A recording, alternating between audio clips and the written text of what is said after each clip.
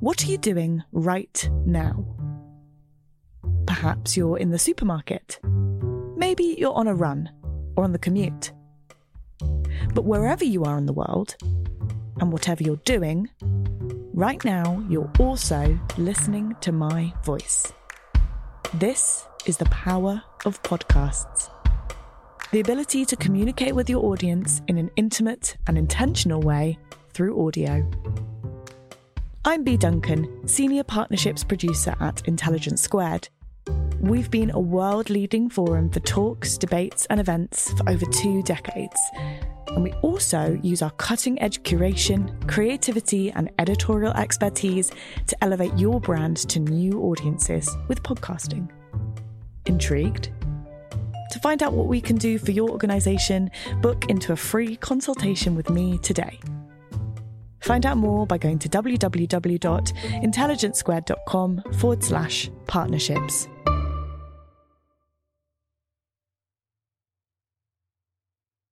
Hi everyone, Connor Boyle here. Just a reminder, you can take your Intelligence Squared experience deeper with Intelligence Squared Premium. You'll get an ad-free feed, 1 early episode per week, 2 bonus episodes per month, discounts on Intelligence Squared Plus, priority access to our live in-person events, and access to our premium monthly newsletter. Sign up at iq2premium.supercast.com. Thanks for all your support.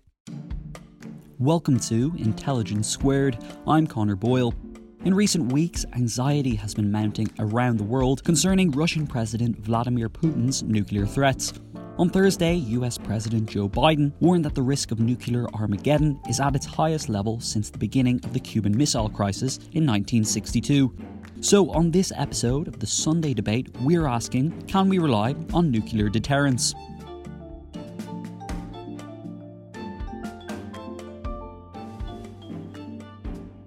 We are joined this week by 3 experts to understand the realities of nuclear threat, how nuclear strategy has developed in the last 60 years, and whether Russia's nuclear threats will be deterred. Our host for this discussion is Josh Glancy, special correspondent at the Sunday Times. Here's Josh with more.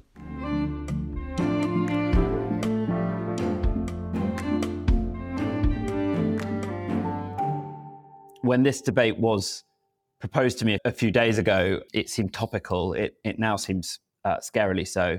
We're going to be talking about, can we rely on nuclear deterrence?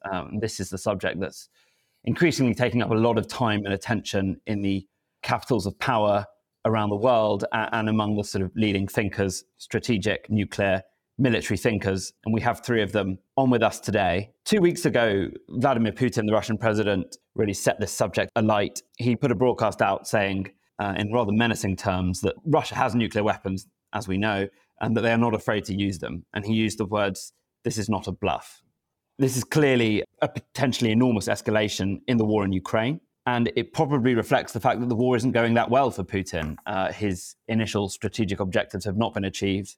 And not only that, but his armies are now in some cases on the back foot in Ukraine. And so ever since he said those words, and before really, ever since this war started, we've been sort of feverishly trying to decode how serious is the threat of nuclear war. And it's led us back to some of the very basic foundations of thought in this area. Can we rely on this doctrine of mutually assured destruction? Is it out of date? Does the sort of theory of nuclear war still hold up in this current moment? The nuclear weapons have been used only twice in warfare, in Hiroshima and Nagasaki, obviously, as everyone knows, back in 1945. And since then, in some ways, many would argue they've kept the world peaceful, that great powers can't really go to war with one another anymore because of this idea of mutually assured destruction, that actually Russia, America, China, and others, including Britain and France, couldn't fight each other really, even if they wanted to directly, because of the fact that they could destroy each other with the press of a button. But Ukraine and everything we're seeing there is starting to test these ideas. And so what we're going to do today is look at that war and how worried we should be and what's happening, but then also look at some of these broader ideas around nuclear war and what they mean today and whether their meaning has changed at all. I'm very lucky to be joined by 3 top experts in this field. We have Marion Messmer, who is Senior Research Fellow at Chatham House. Hi, Marion. Hi. We have Andrei Baklitsky, who's a senior researcher at the United Nations Institute for Disarmament Research. Hi, Andre. Thanks for having me. And we have William Alberk, who is Director of Strategy, Technology and Arms Control at the Institute for Strategic Studies. Hello. So welcome all of you to Intelligence Squared.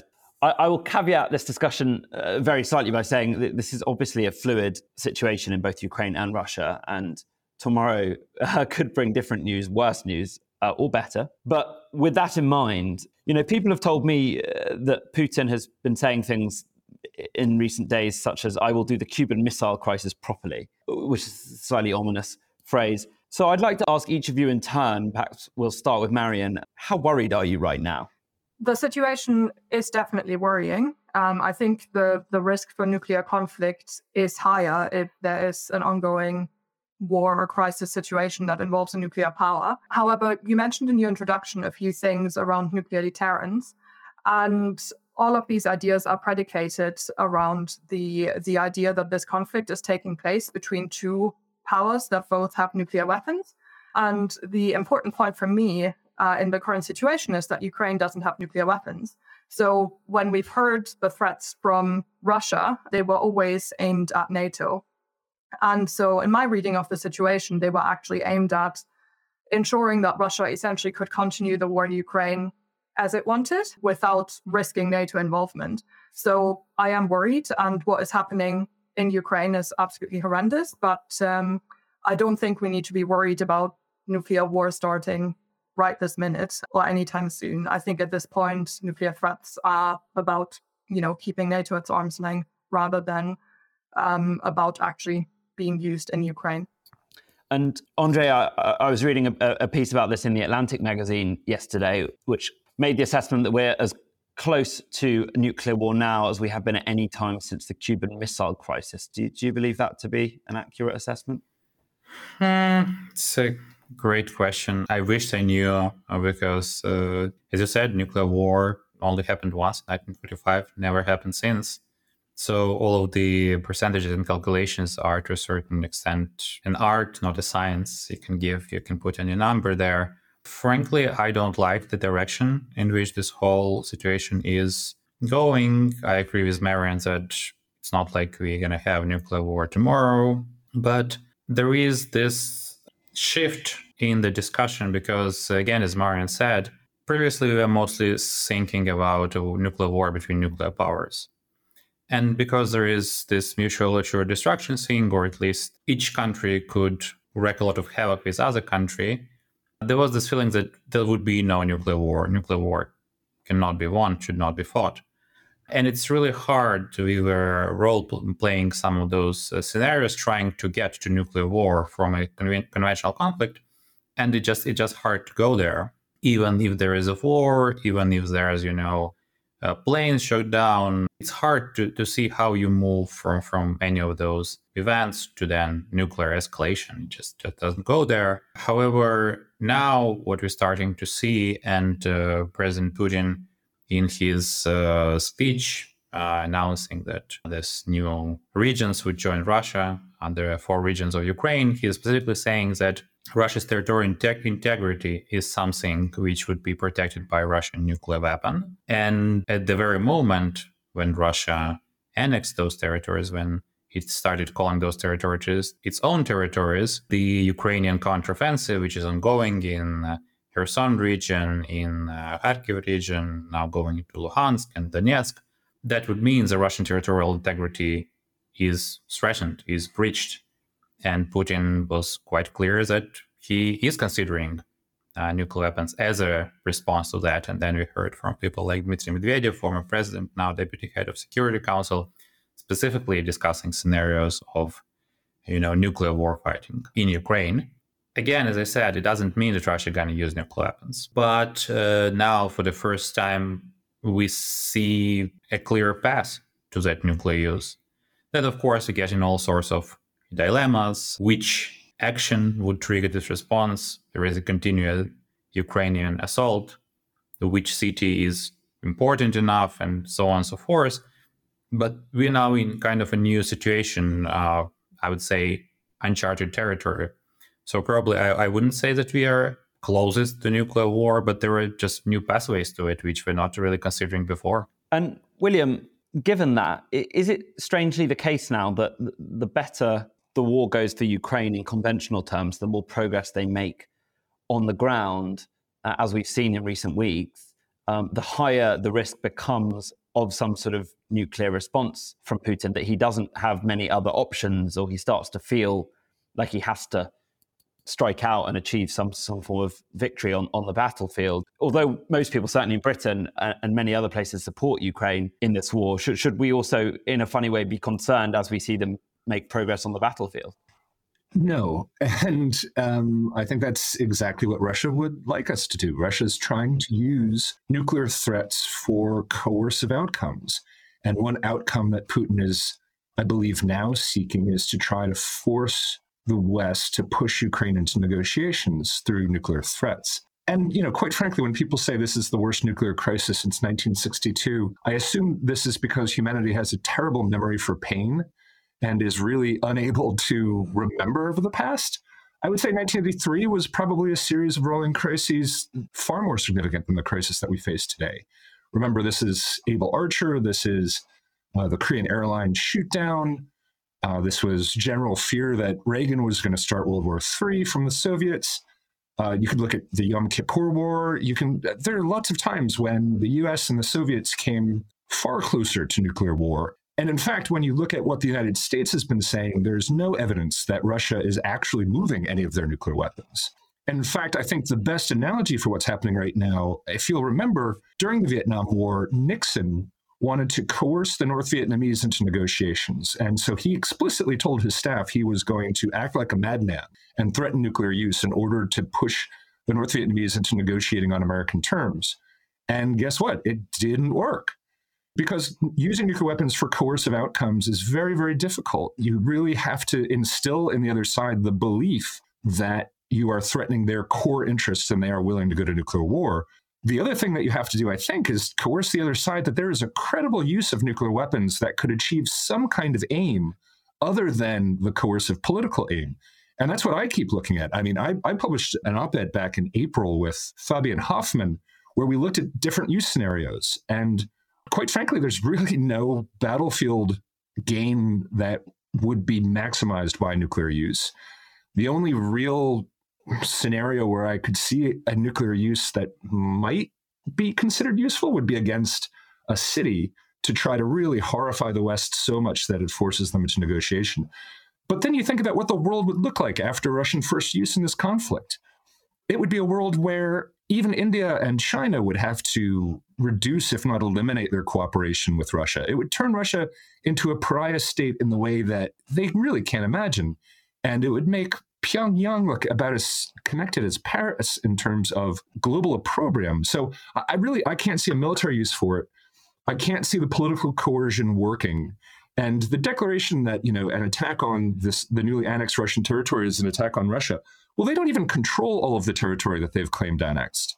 This is just one of those things that suggests to me there is a coercive element here, and it's not tremendously credible tied to use. And we're just not seeing the types of moves that Russia would make in order to prepare for a small or large-scale nuclear strike. And if they were going to do a small-scale nuclear strike, they would have to prepare themselves strategically as well, because there would be a fear that the West would escalate. So, yeah, I think we would see this coming, and there would have to be some kind of credible target, and there'd have to be some sort of credible outcome afterwards where Russia is in a better position and not in a horrifically worse situation if they use nuclear weapons themselves. Right. Well, I'm going to pause my large order of iodine tablets for now, because that was mildly reassuring from the three of you on the level of threat we're currently facing. Certainly more reassuring than my Twitter feed. I thought we'd maybe come back to the current situation, because there's a lot more I want to ask you and a lot more to say, I think. And let's just sort of take a little step back and remind us of how we got to this point. So, it's 1945, 2 nuclear bombs decimate Hiroshima and Nagasaki. Why haven't we seen a nuclear bomb used in anger since? How did this idea of mutually assured destruction, this kind of equilibrium that we've had since, evolve. Marion, if maybe you want to start that off, but Andre and William, obviously feel free to jump in as well. That's a lot of history to try and sum up we're going to need quickly. a potted version. I'll do my very best. So I think part of the reason is that the destruction of Hiroshima and Nagasaki was obviously horrendous. I think we've all, no matter whether we're nuclear experts or not, we've all seen images of what these cities looked like. Most of us have probably heard survivors' testimonials and so on. So it very quickly became very apparent that the destructive power of nuclear weapons is incredible. And I think what we also need to keep in mind here is that the bombs that we have today in most countries' arsenals are actually far more powerful than the bombs that were used on Hiroshima and Nagasaki. So the destructive power of any single nuclear weapon today far exceeds that of those used in Hiroshima and Nagasaki. In a sense, Hiroshima and Nagasaki were a demonstration of what nuclear weapons can do. And then it quickly became apparent that as the Soviet Union and the United States were engaging each other in the Cold War, an arms race for nuclear supremacy was going to be part of the checks and balances that ended up forming a lot of the Cold War architecture. So we've earlier already alluded to mutually assured destruction. That was a sort of idea that underpinned deterrence thinking, whereby the idea was that because both the United States and the Soviet Union could essentially completely eliminate the other and actually eliminate all life on Earth pretty much, they wouldn't engage each other in conflict directly because the potential outcome was far too terrible to even consider. So a lot of deterrence theorists essentially looked at, the destruction that was caused by World War I and World War II, and were thinking about how we could avoid ever being in that situation again.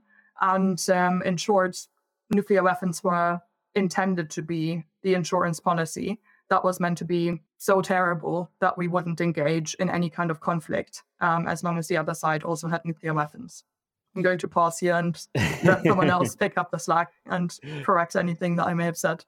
Well, I think it was the American political scientist Kenneth Waltz who said those who like peace should love nuclear weapons. And so obviously there has been plenty of wars since 1945. I don't think we could claim that they brought us peace, but they maybe have provided a backstop or brought some level of stability to great power relations since the Second World War.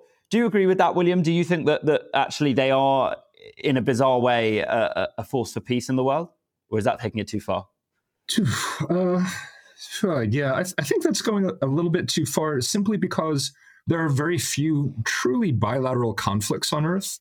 And so the idea that nuclear weapons really buy you stability, because sure, the US and the Soviets, that's the classical example. But then, of course, the UK and France built their nuclear arsenals, China built their nuclear arsenal, India built their nuclear arsenal, Pakistan built their nuclear, you have all these very complex relationships.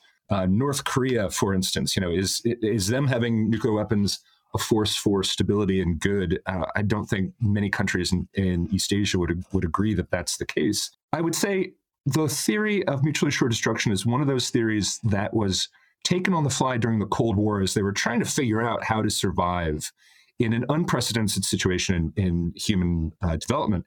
And as Marion pointed out, it was really the development of the super, as they called it at the time, or the hydrogen bomb, what we call thermonuclear weapons, the idea of 10 and 15 and 50 megaton weapons that could really annihilate mankind. At first, there was a lot of theory that nuclear weapons were going to be used just like big artillery. But even then, when the US and the Soviets actually tried to exercise this, it became a lot more complicated than they thought. And as we've had revolutions in precision weaponry, you can actually use conventional weapons now for a lot of missions that we thought that were nuclear only. And actually, it's precision weapons, precision conventional weapons that have become a real point of instability in the world right now. But I still don't think that the pursuit of nuclear weapons is the sine qua non for any country to find peace. And in fact, it's the whole idea that you don't want to see your cities attacked. You don't want to be vulnerable. That pushed the United States into developing missile defense, which further destabilized the Russian concepts of mutually assured destruction and has led to further instabilities. Basically, countries will always try to kill each other. And, nuclear weapons have perhaps stabilize some relationships, but there's no silver bullet, and countries will continue to seek ways through technology and applied technology to defeat each other. So I don't think nuclear weapons are the last answer in stability in the world. And Andre, I mean, this idea, these doctrines came about from the highest points of the Cold War, really, and they were forged in that cauldron. We live in a different world now. There are many more nuclear powers, some also who are close to joining that club. We don't exactly know how close at times. Are these doctrines, do they still hold? I mean, I know in 2008, Henry Kissinger and a group of other prominent scholars came out and said it was time to move on from mutually assured destruction, and that we had to sort of think about ways to disarm, or at least turn the volume down on this. But it strikes me that actually the high point of the sort of campaigns for nuclear disarmament has long passed, and actually there isn't really any significant movement to disarm. So where are we now as opposed to where we were sort of 40 years ago? Has anything really changed, or are we still sort of abiding by that same Cold War idea? Right, a lot of questions. So maybe just to follow up a little bit on what my colleague said before, I think the reason why we didn't have nuclear wars, nuclear use since 1945 is threefold. First of all, it's luck. We've been lucky. It could have been very differently. We know a lot of instances wherein there was serious consideration of using nuclear weapons. Not all of them, in a superpower exchange. Korean War, U.S. administration was seriously considering using nuclear weapons there. It wouldn't be against Soviet Union. It wouldn't be calling for retaliation, but then they just decided not to. Yom Kippur War, from what we know now, Israel had already assembled nuclear weapons at that point. Had it gone differently, they could have used whatever they had just to stop them to being slaughtered and so on and so forth. Even those latest exchanges between President Trump at that time and North Korean leader, if something went wrong, if someone gave an order to do something crazy, we could have been in a nuclear war. And there's a great book by Jeffrey Lewis playing out exactly this scenario, a nuclear war between the United States and DPRK. So luck is the first one. The second one is horror. And horror was, and as Marian mentioned it, people who were making decisions about nuclear weapons. They went through the Second World War, and they knew what huge destruction and a lot of killing meant. And yes, Hiroshima and Nagasaki was bad, but firebombing of Tokyo was also bad. No nuclear weapons were used. But once the Second World War, the war against the evil, was ended, nobody wanted similar destruction. So people knew what nuclear exchange would mean and just didn't want to go there. And the last, I think, not least, is habit. So every day we are not having a nuclear war. It's now 77, now 78 years almost. We are one step further from it, and the nuclear use becomes less and less possible because you'd have to break a taboo which held for so long, and this feeling that nuclear weapons are so destructive, and this is going to be the end of things as we know them. So every day we are not using them is getting us further from this. However, as you said, the times are changing. Maybe there is less horror in the humanity. Maybe our luck is not going to always be with us. And, this force of habit, I think, is very important at the moment. Just every day making sure that those weapons are not used as they haven't been before, making sure that all the leaders understand that it would be against their interest, that those shouldn't even sought to be as weapons, really. And I think this is something we're trying to do at this very podcast, explain that no, using nuclear weapons in any scenario would not be beneficial for your security and what have you. So in a horrible way, this entire war, to me, it seems like in some ways makes the case for having nukes, because Putin has been highly unsuccessful for the most part on the battlefield, and yet still has this strength, this ace card. And for that reason, America and others have been somewhat cautious about how far they want to intervene. Similarly, Ukraine has done well on the battlefield, but still has this shadow hanging over them that they could somehow lose catastrophically because of these weapons. I think back to reports when Colonel Gaddafi died. I remember reading that Kim Jong-un was looking at this very carefully and thinking, well, I don't want to go that way. And it's nuclear weapons in a way that can potentially protect him from that. And we know actually that Ukraine in some ways gave up its nuclear weapons, in that they had nuclear weapons stationed in Ukraine during the Soviet Union era, but those are no longer there. So if you're an aspirant nuclear power or a dictator who's thinking about going into this area, doesn't this war rather suggest that actually it is still the kind of ace card in geopolitics and in military conflict, and therefore one ought to try and have that? What do you think, William? Yeah. How do you look at that? I would say, for a country like North Korea or Iran, I mean, the reason no one has invaded them and changed their government is because invading them and changing their government would be unbelievably conventionally costly. The idea that Iran needs nuclear weapons to defend itself, I mean, I think after Iraq, after Afghanistan, and now after Ukraine, the idea of, taking over Iran is just, it's bonkers. So I don't think nuclear weapons were as necessary in a bunch of the cases where they have proliferated to. And I think actually if Russia loses, and not just loses, but is seen to lose, then I think the case for nuclear weapons becomes a little bit harder. Here's a country that has attempted to invade a neighbor, with just a land invasion right across a contiguous border. What does this do for China thinking about Taiwan? China, a nuclear armed state, Taiwan, not a nuclear armed state. How would they conduct the most complex amphibious invasion in history in order to take Taiwan? Does Taiwan need nuclear weapons? I mean, I would argue no. Again, it's more about geography and the cost of invasion that keeps China from doing so. And China continually says they're going to build up their forces. But I think right now they're having a long, sober look. If Russia couldn't move 200,000 troops across a land border and win, how on earth are they going to conduct this complex kind of invasion? So, yeah, I hope the lesson coming away from this is Russia's massive nuclear arsenal is not tremendously effective at achieving coercive outcomes. It is effective at keeping NATO out of the conflict, and it's kept the United States from intervening directly. So direct deterrence has worked. But in terms of gaining everything you want from foreign policy, nuclear weapons are not the key. They tend to be a very high political cost option with relatively small gains, a significant gain though. I mean, deterrence from nuclear attack by another nuclear power is nothing to denigrate in terms of outcomes, but it doesn't win you everything.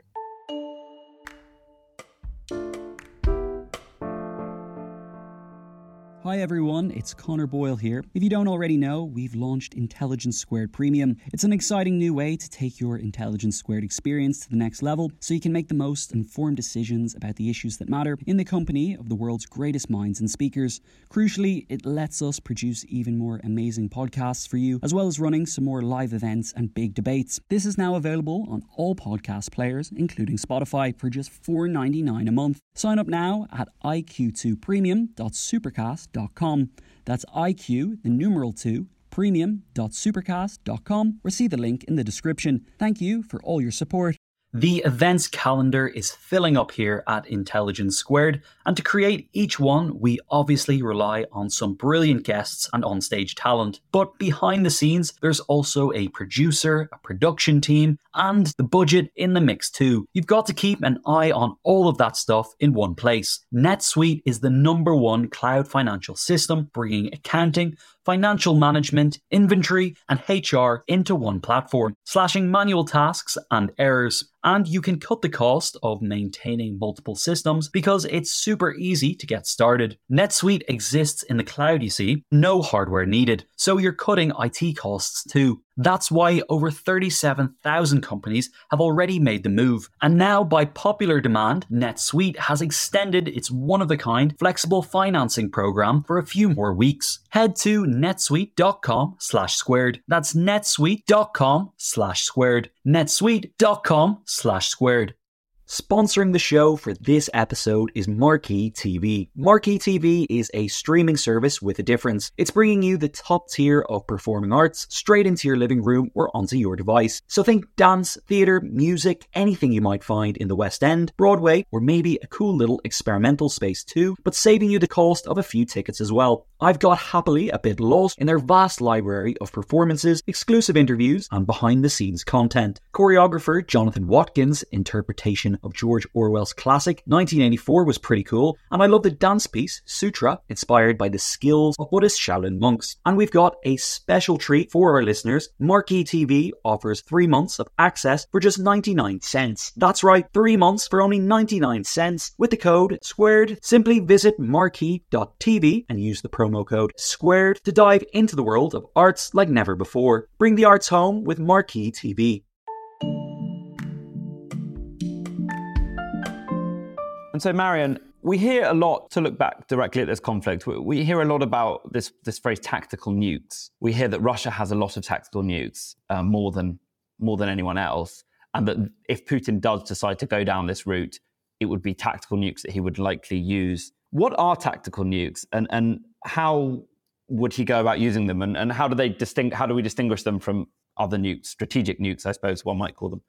Yeah, so one distinction that can be made between nuclear weapons is this distinction between strategic and tactical nuclear weapons. When people refer to tactical nuclear weapons, they usually mean lower yield, shorter range nuclear weapons. They're sometimes also called battlefield nuclear weapons because of their intended use on the battlefield. I would point out at this point that actually we've never seen this use.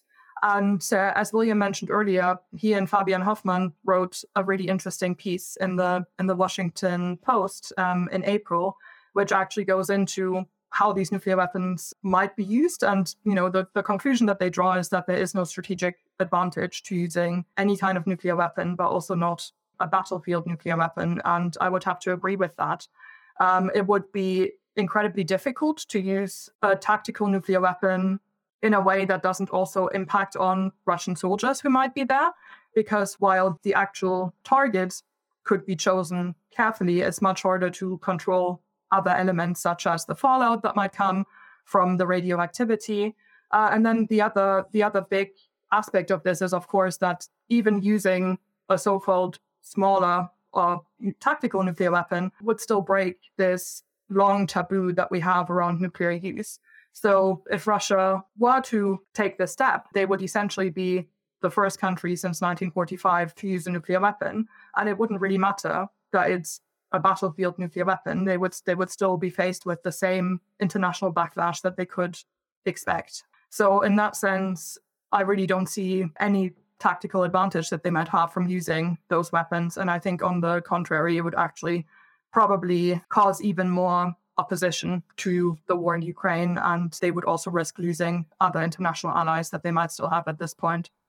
So, Andre, before I fully cancel my iodine tablet order, what is the sort of worst case scenario here? Because it strikes me that one possibility is that Vladimir Putin is no longer a rational actor, as we might call it, that he actually could become sort of unhinged and decide to do this, or that actually he could make a rational decision that his regime's survival, if things are going so badly, if his front collapses in Ukraine and things get really dodgy at home, that his regime's survival is dependent on using one of these weapons. Can you envision a scenario like that where either a rational or an irrational Putin decides that this is actually in his interests?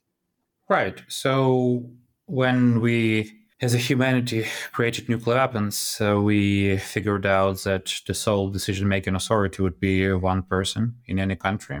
So it would be US president, UK prime minister, or Russian president in this case. And we decided so because the idea was that if there is incoming a nuclear attack, you would have to respond with your nuclear weapons. You wouldn't have time to consult, to call up a meeting with your parliament or what have you. You would have to act very quickly.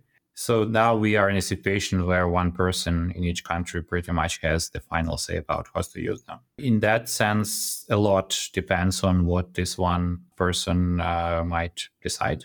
That's unfortunate. I don't think that's a great approach to those things. The worst case scenario, as you said, would be any nuclear weapon use, especially a nuclear weapon use against targets where people would be involved and people would die, and God forbid, cities.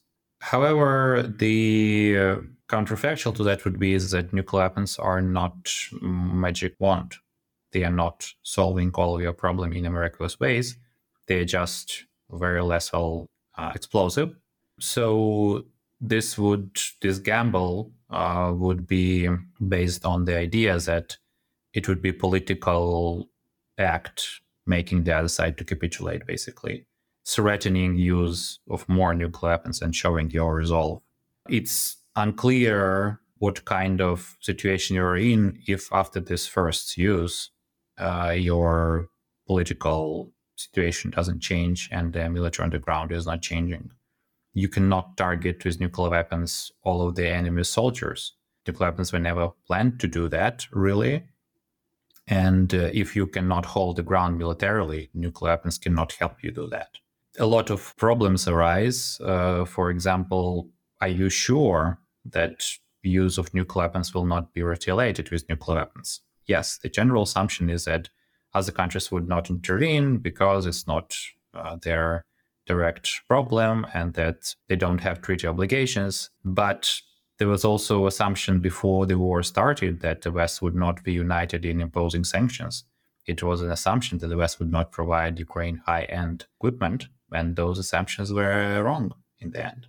So at least you have to contend with the possibility that, the shock of nuclear use, especially if there is a huge loss of life, would push the Western leaders or would have you to retaliate in kind, and so on and so forth. So it seems that nuclear use would be the ultimate gamble. And another thing which I think is worth mentioning, a lot of this almost mythical power of nuclear weapons is based on this premise that they were never used and that their use would be the world ending. That's have to be avoided at any cost. Well, if you use them and the world doesn't end, you just lost tremendous potential. All of a sudden, you don't have this super cloud, which was protecting before that. It becomes sinkable to wage wars between great powers. So I think there'll be a huge Pandora box opened if there is ever a nuclear use. And I think everybody will be much safer if they are never used. And so I'm interested, William, in your view on the United States in all of this. They're obviously heavily arming Ukraine, and we've read that they have issued warnings publicly and privately to Russia not to use these weapons. There's clearly some level of concern in Washington about this possibility, and that they reportedly have tiger teams in DC who are assessing the situation and how America might respond. I mean, what would America do in such a situation, and what should America do, both to prevent it happening and if God forbid it did happen, to punish Russia for its transgression? Well, that's exactly the right question to be asking. And the time to be thinking about that is before Russia does anything. You have to make it clear through private bilateral channels that any introduction of nuclear weapons into this conflict would elicit a response. And you don't have to specify what that response would be. Personally, I think it would be kinetic. I think the United States would use precision conventional strikes, just like they did in Syria with the UK and France's support when Syria used chemical weapons. And yeah, there are risks to that, but I think there's a much bigger risk of not responding. If Russia uses nuclear weapons, if they're able to coerce a positive outcome, then that does set off, the firing gun for proliferation around the world. And as Andrei pointed out, it makes nuclear use between the great powers, but between any powers, between India and Pakistan, between the Korean Peninsula, much more likely. And as Marian pointed out, when you really think about it, okay, so a strategic nuclear weapon is a nuclear weapon that is longer in range. It's intended on ICBM, sub-launch ballistic missiles, or longer range heavy bomber air-launched cruise missiles to affect a strategic outcome. So, the complete change in the strategic balance between the US and Russia, or US and China, or et cetera. Tactical nuclear weapons, we're talking about the tactical level of battle. So a battlefield, that's what it means. It's meant to create a tactical outcome. So to use a tactical nuclear weapon, this made sense in the Cold War, and it makes sense in certain conventional scenarios when you're talking about using a nuclear weapon against a massive amount of conventional forces concentrated on the battlefield. And that's not what Ukraine is doing. Ukraine is very intelligently using maneuver to outflank the Russians. They're using longer range conventional weapons, precision guided, to destroy command and control and Russian concentrations of forces. And quite frankly, Russia's multiple launch rocket systems like the Tornado are able to deliver the kinds of effects that you would want a small nuclear weapon to have on a battlefield anyway. There's simply no logic to it. And the changes that would evince would be huge. So the United States is sending deterrence messages to Russia, I think, privately. But we also see the B-52 flights and B-2 flights. If you follow Hans Christensen on Twitter, he quite often will post, there's a whole family of people out there who watch aircraft on open radar sources. And you can see the United States flying B-52s all the time, sending these kind of subtle deterrence messages to Russia. There was an operation called Bomber Task Force earlier this year that the United States flew, again, sending steady deterrence messages. They postponed a Minuteman III launch, but they did conduct that launch. The French have conducted the largest submarine deployment that they've done in 30 years. The UK has sent deterrence messages. So I think everyone is sending messages to Russia that nuclear use in this conflict is not in their interest. I think they get that. I think they would still like to see coercive outcomes. But we have to send messages that any introduction of nuclear weapons into this conflict is going to have a huge effect. And quite frankly, there's easier ways for Russia to make regime change a global aim, or to end his particular rule. There's much easier ways to do that than to introduce nuclear weapons to this conflict. I think he believes regime preservation is of the utmost importance. I think he has some real goals that he wants to achieve in Ukraine. And I think introducing nuclear weapons actually makes those gains less and not more likely. And I think that's the message that the US is sending every day to their Russian compatriots. See, I was using those flight tracker apps to look at Elon Musk's private jet, but clearly there are deeper purposes for them. Marion, we hear a lot about back-channel diplomacy when these discussions come up, going back to the Cuban Missile Crisis. And I think most of us hope that somewhere there's a red phone that connects, some unknown man in the Kremlin to some unknown man in the White House, if things got really bad. Does back-channel diplomacy work in these circumstances? Is it happening now? Are there very deep, off-the-record conversations happening still between Washington and Moscow? And can we be somewhat reassured by that? I would for sure hope that they're happening. One of the things that I've been saying for years now is that communication is more and more important, the more urgent the crisis that we're in is. The time at which we really ought to be worried is when communication stops entirely, because one of the only ways how we can ensure that inadvertent escalation doesn't happen is by ensuring that we read each other's signals correctly. So while a lot of the sort of public-facing communication has ceased at this point, because there's also an important political message, I would imagine that back-channel communication is still ongoing and fulfills a really important role. I mean, one of the important aspects of some of the nuclear threats we've seen from Russia, I think, might also be influencing different publics in different European countries, for example. One of the things I've been concerned about is whether the combination of, a cost of living crisis and energy crisis combined with nuclear threats might mean that people become less likely to want to support Ukraine because it is seen as, that much more costly to do so. And that's essentially the impact, that we can try to have with public messaging. But the back channel communication would be very much about crisis communication, conveying some of these messages that William was talking about trying to make clear what red lines might be, trying to de-escalate in a sense, or at least trying to avoid further escalation. And having these conversations is indeed incredibly important during a crisis. Okay, so the red phone at least exists metaphorically, we hope. Andre, where is China in all of this? I mean, there is one hope that that a deterrent for Russia is the Chinese, who haven't shown any great enthusiasm for the war in general and aren't particularly well-intentioned towards any use of nuclear weapons. Do you think, is China a deterrent in this situation?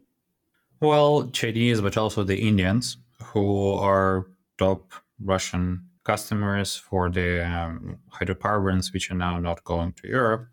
So I think both countries has shown that they are not thrilled with the ongoing situation. Coincidentally, both countries have such called no first use policy, both a nuclear weapon state, but both forego the option of going first, which means they don't see a role for nuclear weapons in any conventional conflict. I think it would be a good time to maybe elevate the idea of, no first use and discuss it more thoroughly on international level, inviting China, inviting India to come up to give their perspectives, involving Russia as a nuclear weapon state, as a close partner of China, to look into those kind of scenarios and to say, look, this is something we think would be a good idea to do and to follow. Another idea, more specifically, there have been for quite a long time discussion of giving so-called negative security guarantees, which nuclear weapon states give to non-nuclear weapon states, saying like, we're not going to target you with nuclear weapons because you don't have them, and we reserve those only for nuclear targets. Those are legally binding, for example, for nuclear weapons-free zones. So nuclear weapon states have promised not to target anyone in Latin America, where there's a nuclear weapon-free zone in Africa, and so on and so forth. So I think potentially this is something that the international community could do without trying to push China to go out and contradict Russia or accuse Russia of anything which they're clearly not going to do. Same with India. We just saw both China and India abstain during the vote in the Security Council about the annexation of Ukrainian territory, though both India and China are pro territorial integrity. They didn't want to oppose Russia on this. So I think this, roundabout, so to say, way could be helpful to bring China and India and broader international community, frankly, on board and say, look, this is something nobody wants to happen. I think we're reaching our denouement here, but William, interested in some final thoughts from you on what lessons we can learn from this situation in Ukraine. I mean, are we bound to a future of nuclear weapons indefinitely? Should we be drawing from conclusions from this conflict that actually we need to re-energize the push for disarmament, or is this actually, as maybe you've indicated, this conflict actually showing us that nuclear weapons don't pose quite as much threat as people sometimes think? What do you think? Obviously, the conflict is ongoing, so any conclusions are tentative at this point. But what do you think we might conclude so far? Well, I think for countries that currently possess nuclear weapons, they think that they need them for very specific reasons. For a country like Russia right now, and the United States in the Vietnam War, seeking coercive outcomes, seeking magical outcomes with nuclear weapons just doesn't work. I would like to see the elimination of nuclear weapons, but actually right now we see Russia and China and other countries that are seeking to rewrite the international order, and they think the backstop of having nuclear weapons helps them in challenging the status quo, challenging other countries. So I don't think there's any short to medium term chances for reduction in nuclear weapons.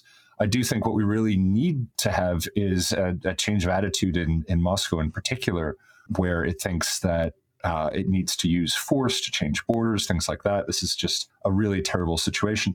One other thing I wanted to add back onto Marian's great answer before as well, there does exist something called the Nuclear Risk Reduction Center. There's one in Moscow, there's one in DC. The one in DC is in the State Department. You can go visit it. This is exactly what you would dream of in terms of contacts between the US and the Russian. It was established in 1987 as part of the INF Treaty, and it is now used to do all treaty communications between the US and Russia. But in addition, missile launch notifications, large-scale exercise notifications, notices to airmen, ICAO notifications, everything goes through these centers. They also have updated the hotline many, many times. It's now purely digital and completely encrypted. All the communication you would want between the US and Russia can happen through dedicated systems. Their diplomats see each other all the time in different international fora. So I do think Marian's right. There are quiet conversations going on all the time, and we should take some solace at that.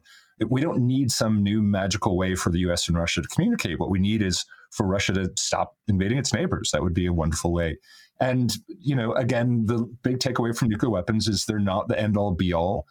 There is a role for them that the big countries that have them still believe that they will need them in the future, but they don't solve everything and they don't give you all the outcomes you want in international conflict. I think that's so far the big takeaway. But if Russia does prevail, then I think there's going to be a lot of nations that are going to be questioning their choices.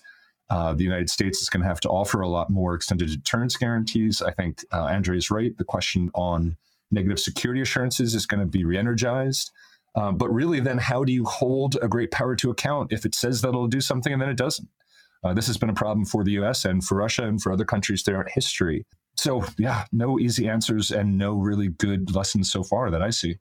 Well, no easy answers, but a huge amount of insight, nuance and sobriety from the three of you. So I really appreciate that conversation. I feel a little better. So if nothing else, you've achieved that.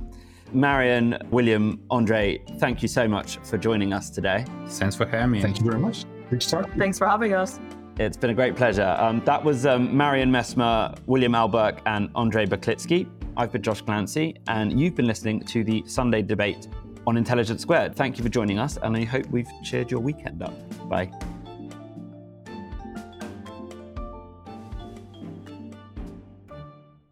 Thanks for listening to today's episode. Just a reminder, you can support Intelligence Squared and get even closer to the world's most brilliant minds by signing up for Intelligence Squared Premium. For more information, go to iq2premium.supercast.com or see the link in the description. Thank you for your support. What are you doing right now? Perhaps you're in the supermarket. Maybe you're on a run or on the commute. But wherever you are in the world, and whatever you're doing, right now you're also listening to my voice. This is the power of podcasts.